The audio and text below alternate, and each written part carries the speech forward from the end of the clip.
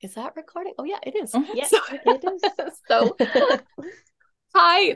Hi everyone, and welcome to the Society for the History of Children and Youth podcast. My name is Christine Alexander, and I teach in the history department at the University of Lethbridge in Blackfoot Territory, Southern Alberta. And I'm thrilled to be bringing you a double header today as far as our book features. I'm going to be in conversation with Mashid Mayar and Catherine La Rochelle. So each of these scholars has a new award-winning book that I would say is makes a really important contribution to our understandings of how education, formal schooling, informal education, childhood, how we actually can't understand them without thinking about the history of racism, colonialism, geographic imaginaries.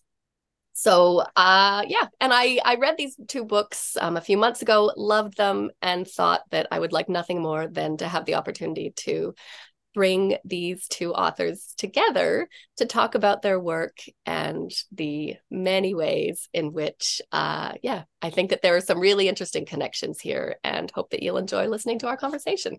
So I'm going to just briefly introduce each of them. So first up, we've got Catherine La Rochelle, who is a professor in the history department at l'Université de Montréal, and she is the author of L'école du racisme, la construction de l'altérité à l'école québécoise entre 1830 et 1915, which was published by the Presse de l'Université de Montréal in 2021. And for all of the Anglophones out there, I'm thrilled to let you know that it's going to be published in English as School of Racism, A Canadian History, 1830 to 1915 by the University of Manitoba Press in just a few months' time, I think. Yes. Fantastic. So, L'École du Racisme was awarded the Prix Lionel Groulx by l'Institut d'Histoire de l'Amérique française, the Canadian History of Education Association Founders Prize for Best French Language Book, as well as the Canadian Historical Association's Clio Prize for Quebec History. So joining Catherine and I today is Mashid Mayar, who is a postdoctoral researcher and lecturer in American literature and culture at the University of Cologne in Germany. And Mashid's book is entitled Citizens and Rulers of the World, The American Child and the Cartographic Pedagogies of Empire. And this was published by University of North Carolina Press last year in 2022. And it was recently awarded the American Studies Association's Shelley Fisher Fishkin Prize for Original Research in Transnational American Studies. So, congratulations to both of Thank you you. for these Thanks. well deserved honors, and thank you for joining us today. So, before I ask you to talk about your book projects, I'm hoping that each of you, will be able to tell us just a little bit about your scholarly backgrounds more generally, as well as how you came to be interested in the history of childhood and or the history of education. Catherine, do you want to go first? Yes, I can. Sure. Um, my story is a story of shifting plans.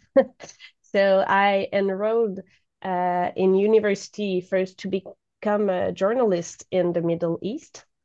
So I took a minor in Arabic language and studies. And during my undergraduate degree, I took several history courses, including Quebec history. And that's when I became interested in archives and just um, in history as well. Like I understood that history could be so much complicated and nuanced. And so I shifted toward history. And for my master's thesis, I focused on the representations of the Arab world in Quebec school textbooks during 19th and 20th centuries, because it was a period in Quebec, like in the late 2000s.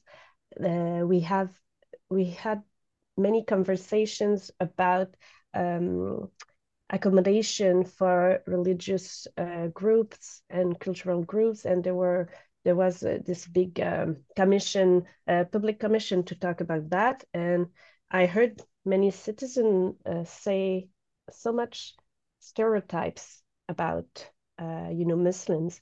And I wasn't satisfied with the explanation that it was just the 9/11 impact.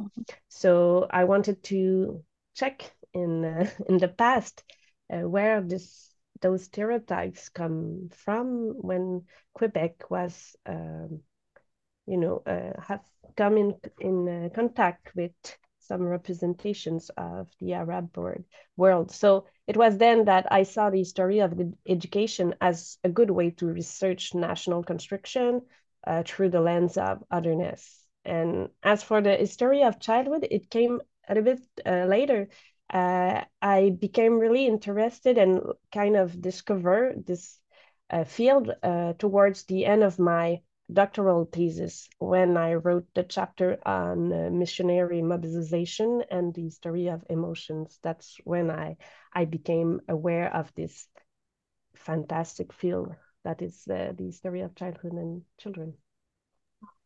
Thanks so much, Catherine. And I will just say, having just refamiliarized myself with your book, one of the things that I love that you do in the very last couple of pages of your monograph is place yourself and your own history in as a white woman who had never really, who had never really thought about whiteness until you were taking these history courses, and your initial ambition to be a journalist and to study the Middle East, and sort of zooming out and seeing it as part of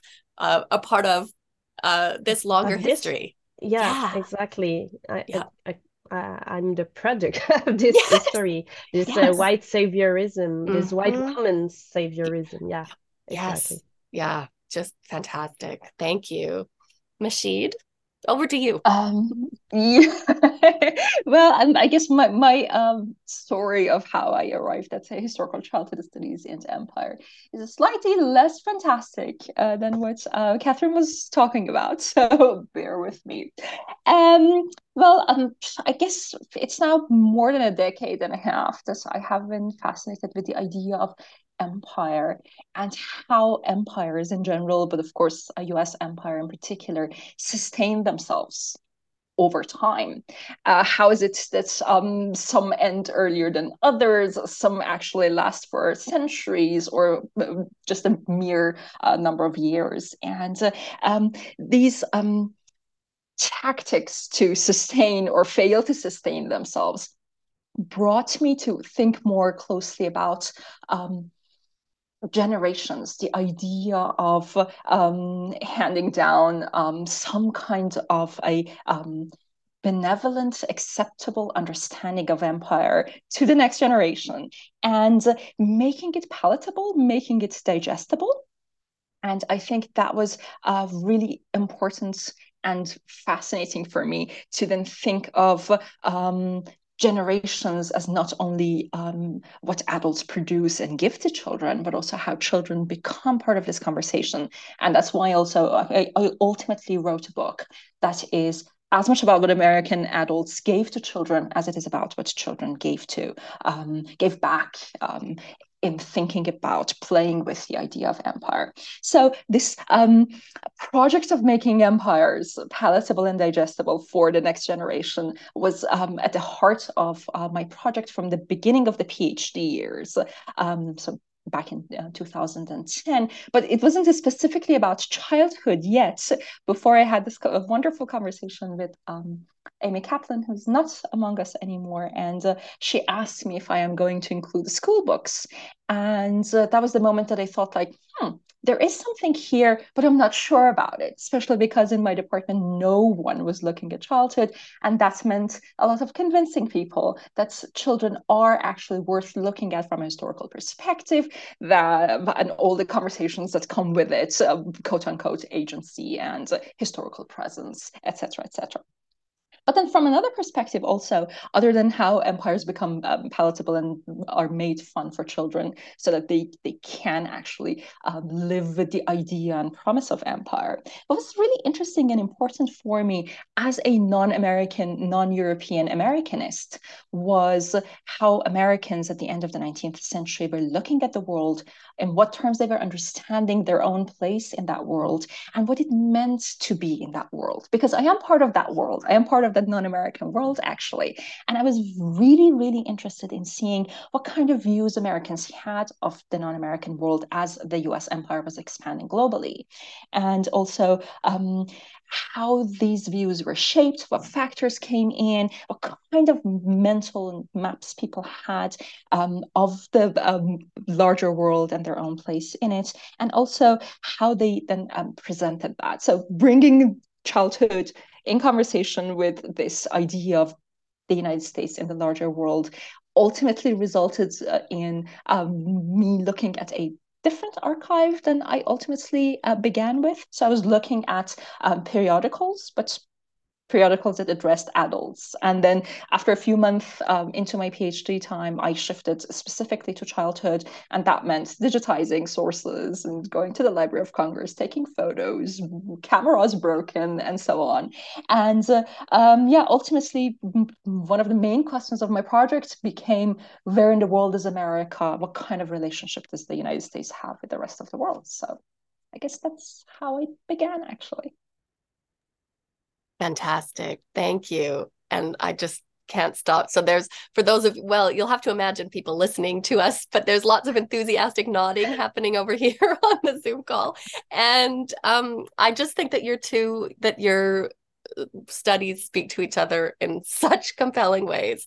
So so thank you. I guess before we get into, the kind of nitty-gritty of what your books are about, thinking of the kind of broad range of intellectual, geographical backgrounds that readers will bring to this, listeners, I should say, to our conversation today, I'm wondering if you could set the scene, each of you, by telling us a little bit more. I think, Masheed, you are leading us there beautifully, by telling us a bit more about the United States and the American Empire in the late 19th century, and in the case of Catherine, about Quebec or French Canada, as well as Canada more broadly, I would say, between the 1830s and the early 20th century. So, Masheed? Yeah, gladly. Yeah, of course. I guess I kind of gestured toward this idea of the US empire in the world and being aware of what it meant and what kind of repercussions it had for the empire to expand globally at the end of the 19th century. So there's massive knowledge on US empire and all the linguistic conflict around, can we call the US an empire? Has it ever had or been an empire, etc., etc.? But I decided to set that aside and think about the United States as an empire, and in a very particular understanding, and that is, I began to think about the US empire in the 1890s and beyond as a spatially unsettled empire, because it was expanding, and that meant a lot of new spaces that the Americans at this point in time came in contact with, and a lot of spaces that they didn't know how to internalize, how to write into the fabric of the nation. So there was a lot of spatial confusion at this point in time, at the end of the 19th century, beginning of the 20th. And that means that geography became one of the key features of thinking about this historical moment as Americans lived it, basically, in the 1890s. And what happened was that there was an urge, inevitably, to produce new geographic knowledge for adults, but also for children, for the sake of an empire that hoped to sustain itself over the course of a number of generations. And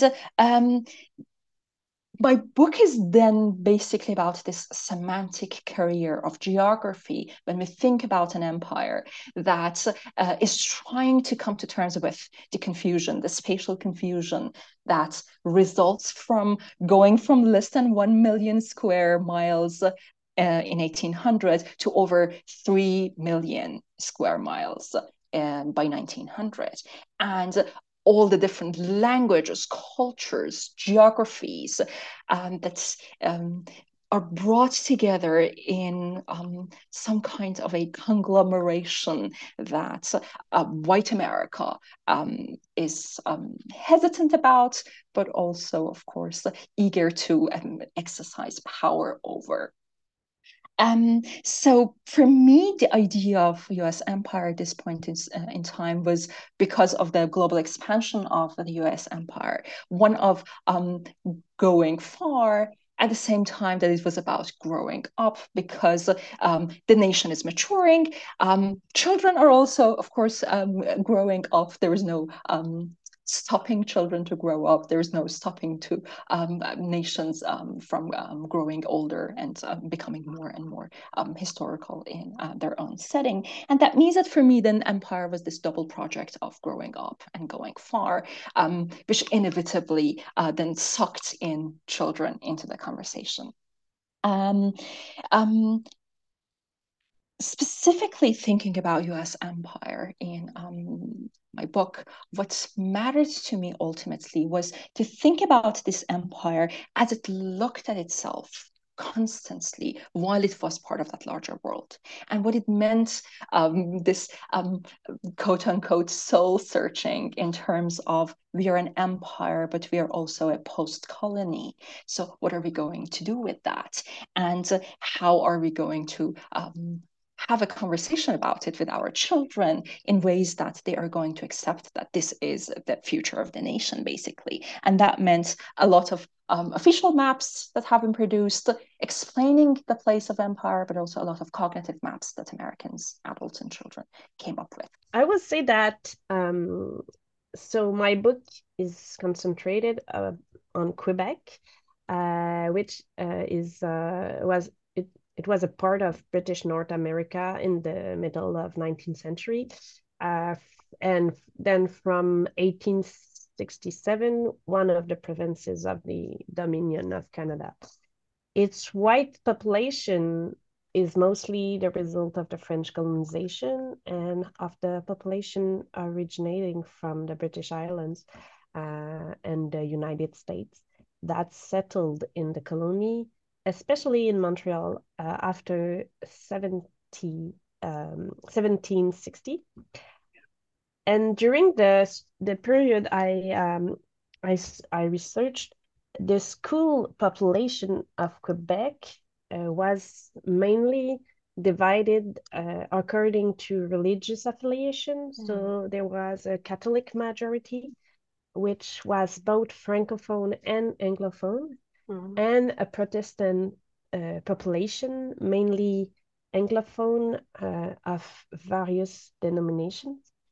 And then there was waves of immigration that occurred at the turn of the 20th century, and that gradually complicated this system. For sure, there were also Black communities in Quebec at that time. There were indigenous communities. I didn't include them in the study because when I did my doctoral project, I realized that the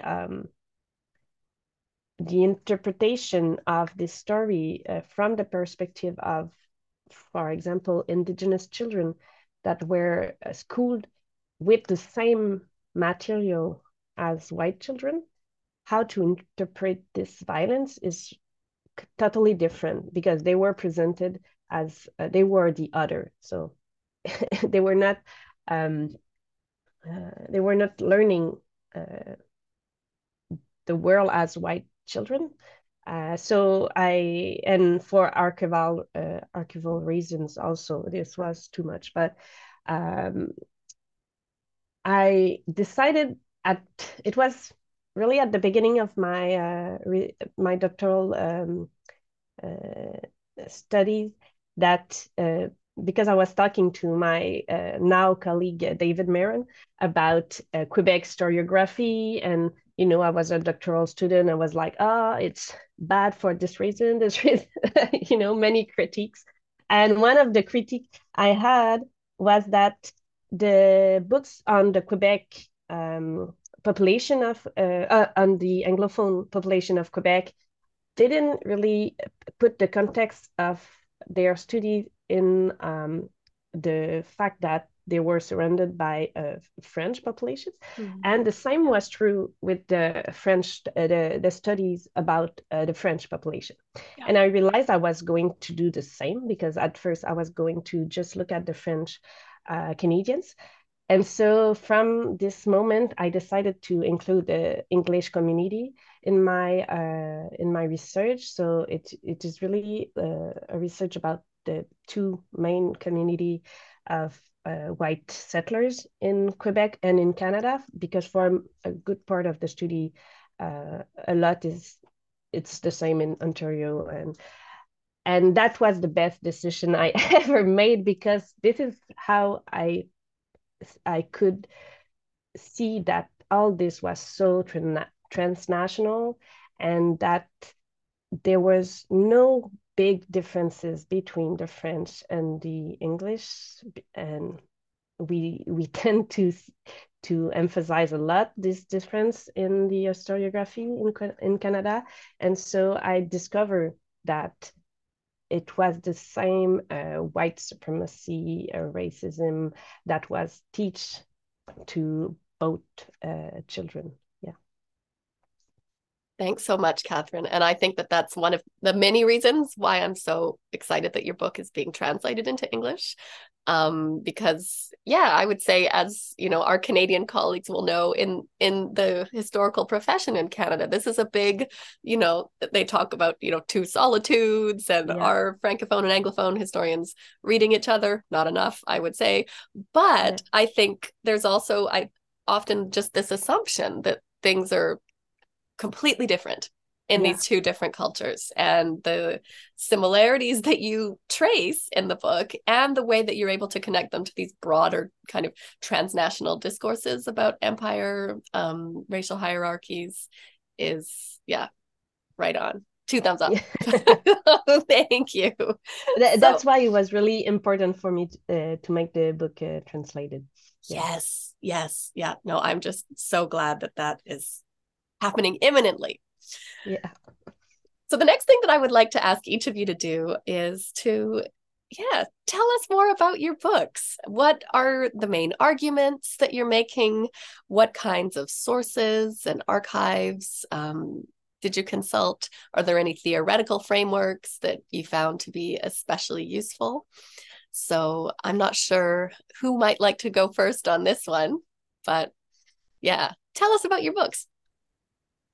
I'll go. Great. So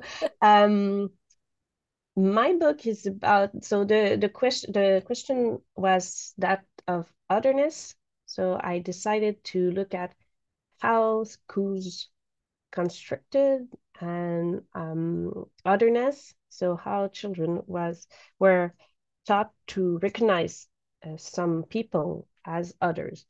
And so that was the question at the start, and the answer of that became a school of racism, because I realized that I thought that maybe like the English for French Canadian and vice versa were to be the others, and it was not the case. So I discovered that how they learn other. So this is really like learning the others, plural. And so I looked at how from its inception, the school system has taught and endorsed colonial domination and racism.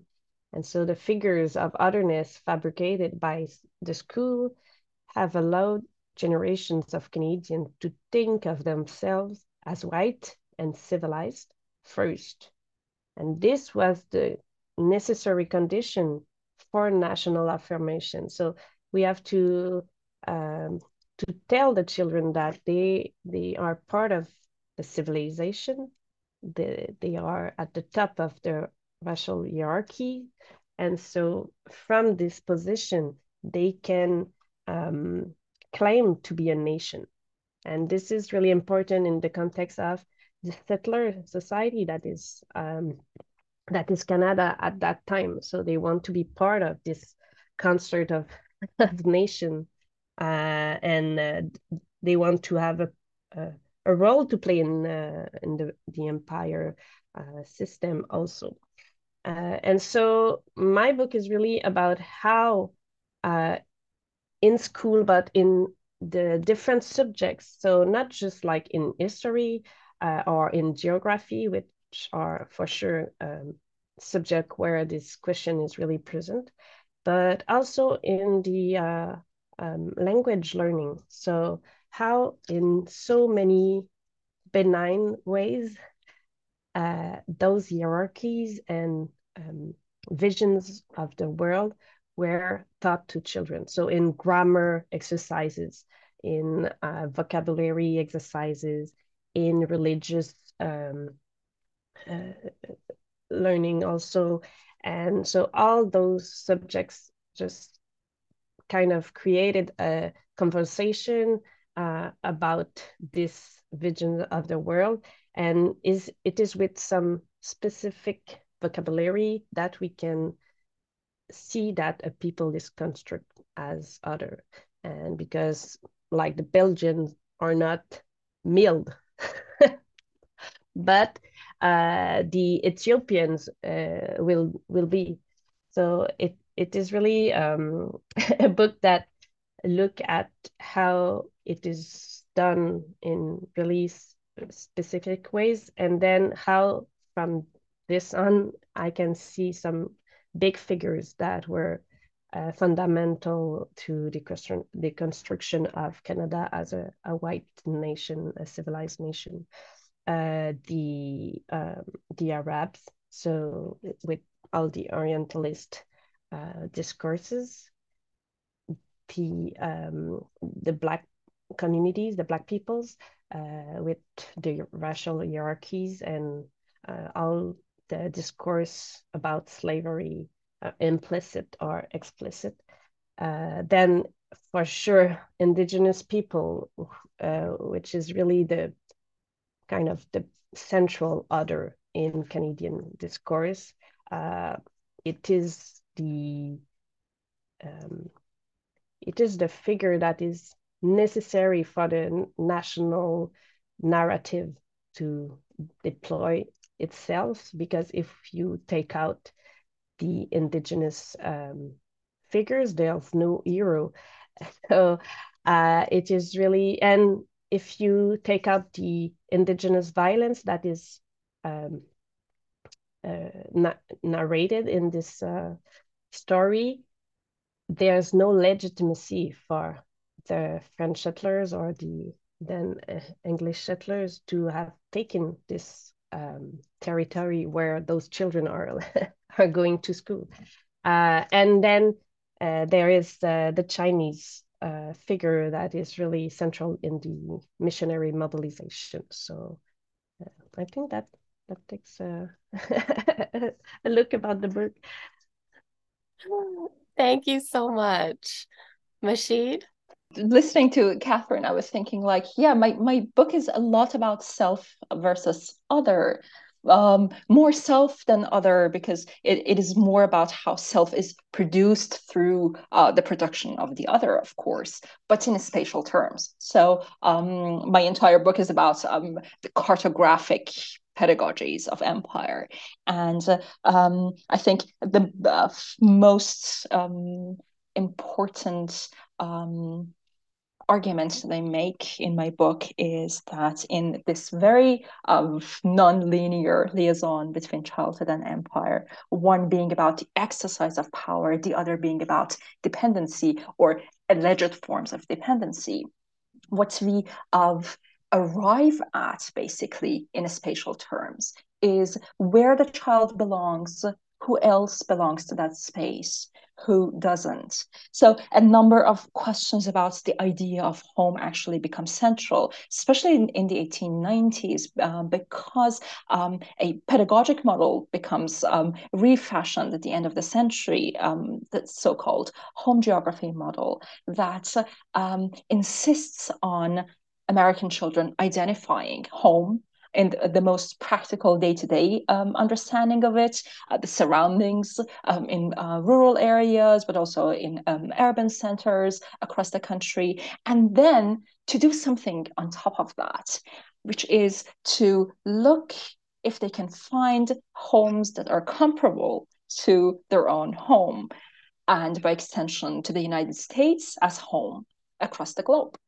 And that means that there are potential possible replica of home that children could imagine existing elsewhere. And this would have two results. One, that American children could feel at home, so to say, if they traveled elsewhere, or if they learned that the United States, for example, has now an imperial outpost in the Philippines or in the Caribbean. There was a possibility for them to imagine that there are people comparable to them, spaces as safe as their own homes across the globe, and also to address the crisis of national unity back in home because of new waves of migrants coming to the United States.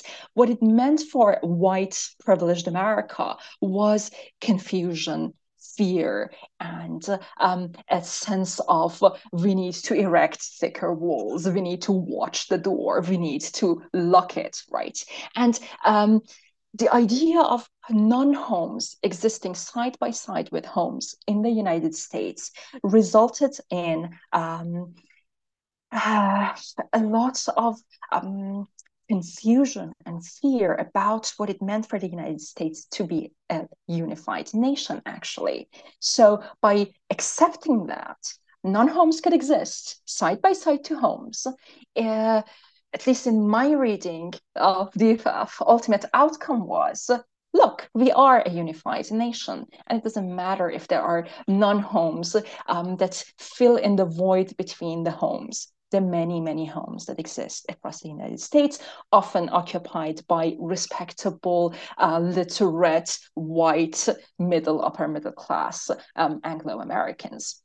So there were these two projects that were working at the same time, promoted as implied somehow by this renewed understanding of home geography. And that meant that Americans, young and old, needed in the 1890s and the decades before and after it to ask where they are going, as often as they needed to ask who they are becoming.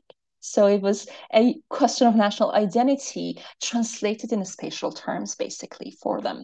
Children were going to encounter these questions through school geography books, through geographical games that they played, dissected maps of different parts of the world, including the United States, but also as recently colonized spaces as the Philippines, for example, and also as I look at in the final two chapters of my book, in their own responses. So I looked at children's letters and children's geographical puzzles that they sent to very prominent, well-received children's magazines of the time, St. Nicholas and Harper's Young People, and became part of a community that was conversant in the idea of empire as citizens and rulers of the world in future, basically. The sources that I looked at were as diverse as official school geography books to children's letters that were heavily edited, of course, and then printed in St. Nicholas, for example, geographical puzzles, which in a lot of cases came in the form of very short stories with words taken out of them and replaced by place names from different parts of the world. And then other children had to actually use a map or a world map or the Atlas, for example, in order to find answers to those questions, in order to complete the very short stories that other children had sent to these magazines. You also asked about specific theories and concepts that we might have used in writing about the question of otherness, racial hierarchies in relationship to empire. And I think it is worth mentioning that what I did in my project was very much informed by the spatial turn, specifically what David Harvey and Frederick Jameson have done. I relied extensively on the idea of reduction of space in relationship to cognitive mapping and the creation of mental maps, the inaccuracies of them, but also the potential that they have because they are unrecorded, they are fluid, they constantly change, and ultimately they are the best way to discuss children's understanding of imperial geopolitics as cartography in progress that are non-linear, extremely personal and intimate, and at the same time translatable into letters and geographical puzzles, for example. Thank you so much. I definitely found myself I was trying to solve the puzzles. But I think, Catherine, you have something that you would like to say, so please go for it. I just remember I didn't answer about the theoretical framework, and I think it's gonna make some link with what Marsha just said. I based my research on many theories about the otherness, so philosophical authors like Emmanuel Levinas or Sara Ahmed was really a big inspiration for my research also. But I think that, and what Mashid just said about the cognitive cartography, just remember me about how I just saw how the children acquires knowledge about other peoples and start to they can, even if they were from middle like lower classes the society, they will master that knowledge, so they will know what the indigenous people were, and that gave them an authority on this knowledge and ultimately on those people because they acquire this authority. But I want to hear Mashid about script, because I know that we both had Robin Bernstein in our book, I think, and I kind of use her theory more about appropriation of knowledge by children. So how the children in school, and I think our book also overlap on the period. So how all what you said about home geography, I remember I saw this at the end of my period, and the last geography textbooks that I read, it was really this this new pedagogy. So yeah, I want to hear you about script. Yeah, sure, gladly. I completely forgot mentioning that, of course, Robin Bernstein is there. And I continue bringing her material into my classes also and confuse my students with her writing style, which I adore. Yeah, the same for me. Yeah, exactly. So I actually relied on Robin Bernstein's three understandings of script as going from the entire spectrum of what is initially meant by a text, going all the way to appropriation, as you mentioned. And that's enabled me to actually write a bit more confidently about what children did with geographic knowledge that was given to them in the setting of the American classrooms and do interesting, sometimes wild things with them, in the sense of completely disregarding the notion of home geography, or actually thinking about it constantly while writing about their family trips to Europe or to Mexico or other parts of the world. And for me, the idea of a script was particularly helpful to sit and listen to these children, because they did interesting things to the scripts. In one of my chapters where I write about dissected maps, for example, toward the end, toward the conclusion of that chapter, I come back to the idea of the scripts and how children just did whatever they wanted with the initial adult inscriptions of these dissected maps by turning it around, doing a painting on the backside of that dissected map, and then playing with it. And what that would mean potentially for children to actually completely ignore what American school geography was about. It was about teaching them about the world and where the United States was standing on the surface of this world, obviously at the center of it, right? And then children could potentially, I haven't found any sources that gives me a dissected map with a hand drawing on the other side of it, but it is perfectly possible that some children who didn't find geography as fascinating as their teachers or people who decided social policy in the US or thought about children's politics found. But at the same time, they were playing with the same map. So it was like, the map is there, but look at me, I am going to do other things with it.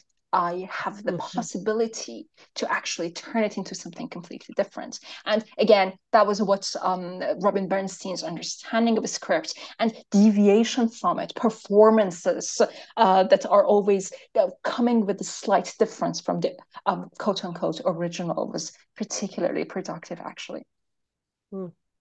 It made me think of one archive. I remember it's also a story about the problem of archives, because I was in a small regional archive centers, and I just found in a family fund an exercise book from a little guy, maybe 10 years old, and it was really messy, like really, really messy. And I can see in this archive boredom, because this young boy just wrote on one pages his name like 50 times, Maurice, Maurice, Maurice, Maurice, Maurice. And so I was really in front of this boredom. And at the same time, in this exercise book, I saw maps, and I saw some story about cowboy chasing Indians and stuff. And so it was really kind of authentic of what this guy was doing in class. And at the same time, the archivist told me that she almost put that in the garbage when she received the fund, because she was like, oh, this is some messy exercise book. There's no interest in that. And I was like, no, this is so precious. And oh my gosh. Yep. Awesome. Reminds me of what Patricia Crane does in Reading Children. She also looks at children's doodles and what potentially they mean in children owning the book more than reading the book, actually, and the intimacies that are involved in that. That's a fantastic book, of course, to always go back to, and again, confuse the students with. I'm really so thankful that both of you, that Robin Bernstein has come up in this conversation, because as I was thinking about what we might talk about today, I was imagining the next time I get to teach my course about the history of childhood, and I could imagine assigning parts of each of your books. I would say probably ones that have lots of, there's some illustrations of, I would say, pretty, I would say, yeah, just some pretty awful racist stuff that was being, served up to children through games, school textbooks. And so I was thinking to myself that it might be interesting, challenging, good for my students to read your work alongside Bernstein. And especially this, she has that article that is in PMLA. It's part of, parts of it are in Racial Innocence, but it's where she's talking about white children and Black dolls. And I know that actually, Masheed, when you mentioned Frances Hodgson Burnett in your book, that as a child, Frances Hodgson Burnett is one of these white American girls who is playing with the scripts that her culture had given her, right? This is after the Civil War. There's no more slavery in the United States, but she is, whipping and lynching these Black dolls.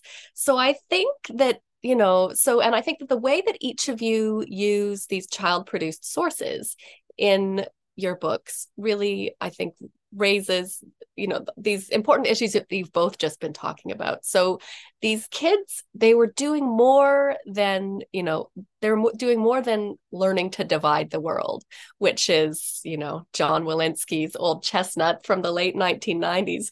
They're producing the world, they're consuming it, but they're also they're active in reproducing racial categories, racial hierarchies. But as you said, there are also these, sometimes unintended consequences of Doodle's boredom preferring to make a painting on the back of the pedagogical object that was supposed to teach you about your, place on top of the racial hierarchy and America's place in the world. So, Masheed, you also mentioned early on when you were talking about your journey to writing this book, and this is something that happened to me as a graduate student as well, in a program where there weren't a lot of people writing about children, that you had to do some convincing of people who I would say who maybe thought that the work that they were doing was more serious than the history of childhood. And so what I have found in my own work on childhood and colonialism, and I think comes through in both of your books as well, is that the history of schooling, informal education, childhood, like this is the history of empire. This is geopolitics. This is, violence in a bunch of different ways. So this is, you can't understand these big, serious questions without looking at young people, I would say. So I'm wondering if there's anything that you folks might like to say about what historians of, adult subjects, what it might be good for them to take away from or learn from the history of childhood and education. But I could start. Yeah, absolutely. What you said, I was just nodding frantically at my end, thinking of how that convincing others ultimately resulted in me convincing myself. Also, I remember that I wrote a letter to the editor of Saint Nicholas, an imaginary letter, but in my own hand, on a piece of paper. And I think I used green ink for some reason, that I am 5 and I am almost literate, and a number of topics that many of the children who used to write to St. Nicholas would actually bring up in their letters. And then on the flip side of the same sheet of paper, then I wrote another letter to the editor of St. Nicholas that I am 28 years old. I am a historian of the US, and I am actually looking at these letters that you edited and printed in your magazine in order to analyze them in relationship to empire. I still have that piece of paper somewhere in my own very extensive personal archive from the PhD time. And it's really fascinating to look at that moment now, more than 10 years ago, of how other people's hesitation about childhood and empire actually translated into me hesitating the whole project, and how I needed to also convince myself that I am capable of doing it because there is a child in me who is my own very personal past and who has opinions about politics, growing up in a very particular setting in which politics was just in your face on a daily basis, and then translating that into doing an American studies project, basically. But going back to the question that you asked, I think one of the most important aspects of the study of childhood in relationship to empire is how imperial pedagogies fail because of a number of reasons. Children turn politics into fun, as we already talked about, because they are bored, because they absolutely don't care about geopolitical concerns, or actually they revolt against it. So imperial pedagogies have their own limitations, and they write their limitations as they are producing scripts of success, scripts through which they hope the empire actually sustains itself. And that is one really fascinating and really important aspect of the study of colonialism, imperialism, and racial hierarchies. And the other one is that in the case of the US, through this conflict of interests between empires and what they are producing, self and other are also being produced at exactly the same time. So self is not produced at a certain point and in a certain setting, which is separate from or lags behind or forward in contrast to the other. They are being produced at the same time in the same place. And a lot of these places are places that Katrin and I have looked at in our books, and that is school books, games, concepts, pedagogic concepts such as home geography, or different types of scripts that children themselves produce. So the empire actually writes scripts for its own failure by producing scripts that are actually trying to propagate it and to make it more successful than it already is. And that for me is one of the most important aspects of it, because empires inevitably fail. They are time bound, they change, they might survive. For example, the US empire has in other terms using another language, but ultimately that the transformation also is part of the limits of the initial scripts of empire, because of how it writes its others through the scripts that it is producing. And that is really timely for us to look at because of all that is going on in the US and across the globe as we are talking to each other today. And I'm sure that that would be the same in the Canadian context as well, that racial hierarchies are not behind us. We think about intersectionality more prominently today, and it has helped us talk about nuances more effectively, but it does not mean that the question of race is over. It is never over. This is also true. We just kept nodding all the way you were talking. I would add some stuff about, but I really agree with all what you said. I would say that in Quebec right now, there's a lot of discussions about systemic racism, and we have a government who don't want to recognize that there is systemic racism in Quebec. And I think what looking at children and this education can help understand is this is not just this has not just come from the sky.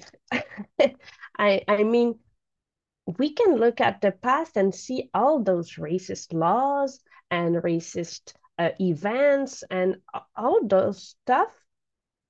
People have had to be trained in this ideology. And I think this is what I saw also in my book. It's that this ideology is not moral. And so you have to convince children can see that, and they can be puzzled about how this ideology is not, in fact, it's in contradiction with the Christian message. And so school have to teach them that this is morally legitimate to conquer, to dispossess, to murder. And so I think, um, and those children grow up, they became adults, they became those Indian agents. And I mean, not all of them, but so I think this, and I have this, I mean, readers tell me that, tells me that they kind of understand so much stuff with my book. And what I find kind of fascinating and at the same time kind of rewarding also is that I receive emails from readers that are not at all in the university settings. They are people who grew up in Quebec in the 50s and 60s. So this is not the period I studied. And they write to me and they say, this is the school I went to. And this book have made so much sense to stuff that I was adopting what they told me. They told us in school. I thought that maybe that was bullshit, but I was a 7 years old kid, and I know that in Quebec in the 50s there were so much teaching about the Jesuits martyrs during the New France period, and this was gore. This was totally gore, and readers told me about that. They told me about how they were traumatized with those images. And so I think it can, and as Mashid said, it shows also how children are complicit. They're not victims of this school that teach them how to be racist, but at the same time, they are not also the agents of this ideology. They are not the first promoters, but they are complicit in this. And I think it helps take the focus back on the system and not just the who is guilty. Yeah. Thank you so much, both of you. That I've just, yeah, I think I put in the chat, I've got goosebumps from listening to that. And I have to say that, I didn't grow up in Quebec or go to school in Quebec, but I went to French immersion school in Winnipeg in the prairies in the 1980s. And all of our pedagogical materials came from Quebec. And I had not really thought about third grade and the massive amount of time that we spent on Les Inuits. Just, yeah. And so you've helped me to make sense of my own educational experience. Yeah, absolutely. Thank you. So I'm conscious of time, and I think that this is a conversation that could go on in energizing and fruitful ways for ages. So I think I'm going to ask you folks just one more question, and then we can leave people wanting more, which they will find by reading your books and your other forthcoming publications. So, what are you working on now? I can start with, in short, Scripts of Empire. I actually, looking back at all that I have done, I realized at some point that what I have been consistently interested in has been the idea of a Scripts of Empire, what empires produce.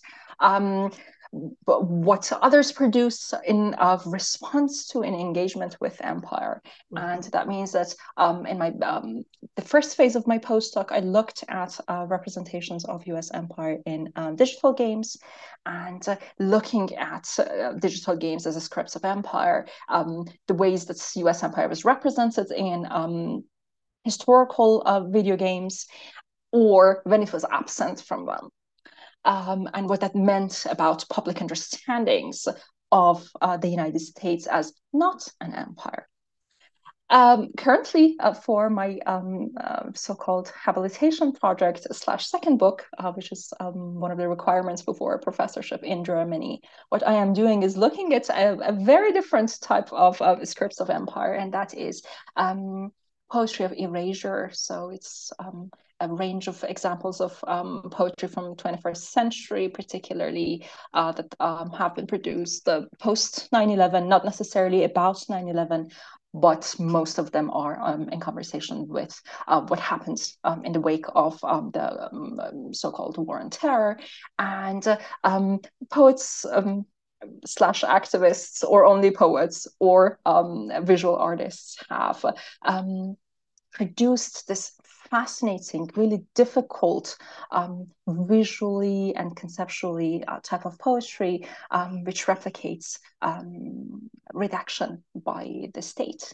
So they are redacted texts, which are oftentimes created, quote unquote, at the back of actual historical, political, legal documents. Pertaining to genocide, pertaining to war, pertaining to atrocities that happened during the war, for example. And they use these documents as source material for producing erasure poetry. So when you look at them, these examples of poetry that I look at replicate very much, very closely censored political documents, but they actually are poetry, and they talk back to these historical, political, legal documents in really fascinating, interesting ways. So this is my current project, and again, it is focused on the United States, but then I have flashed forward to the 21st century.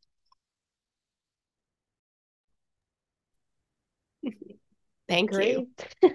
And I will start with this word erasure. I think that can kind of illustrate my new project also, because I'm working right now. I kind of put my project on Father Lacombe, who is a 19th century missionary, on the side, because 19th century, we can always go back there.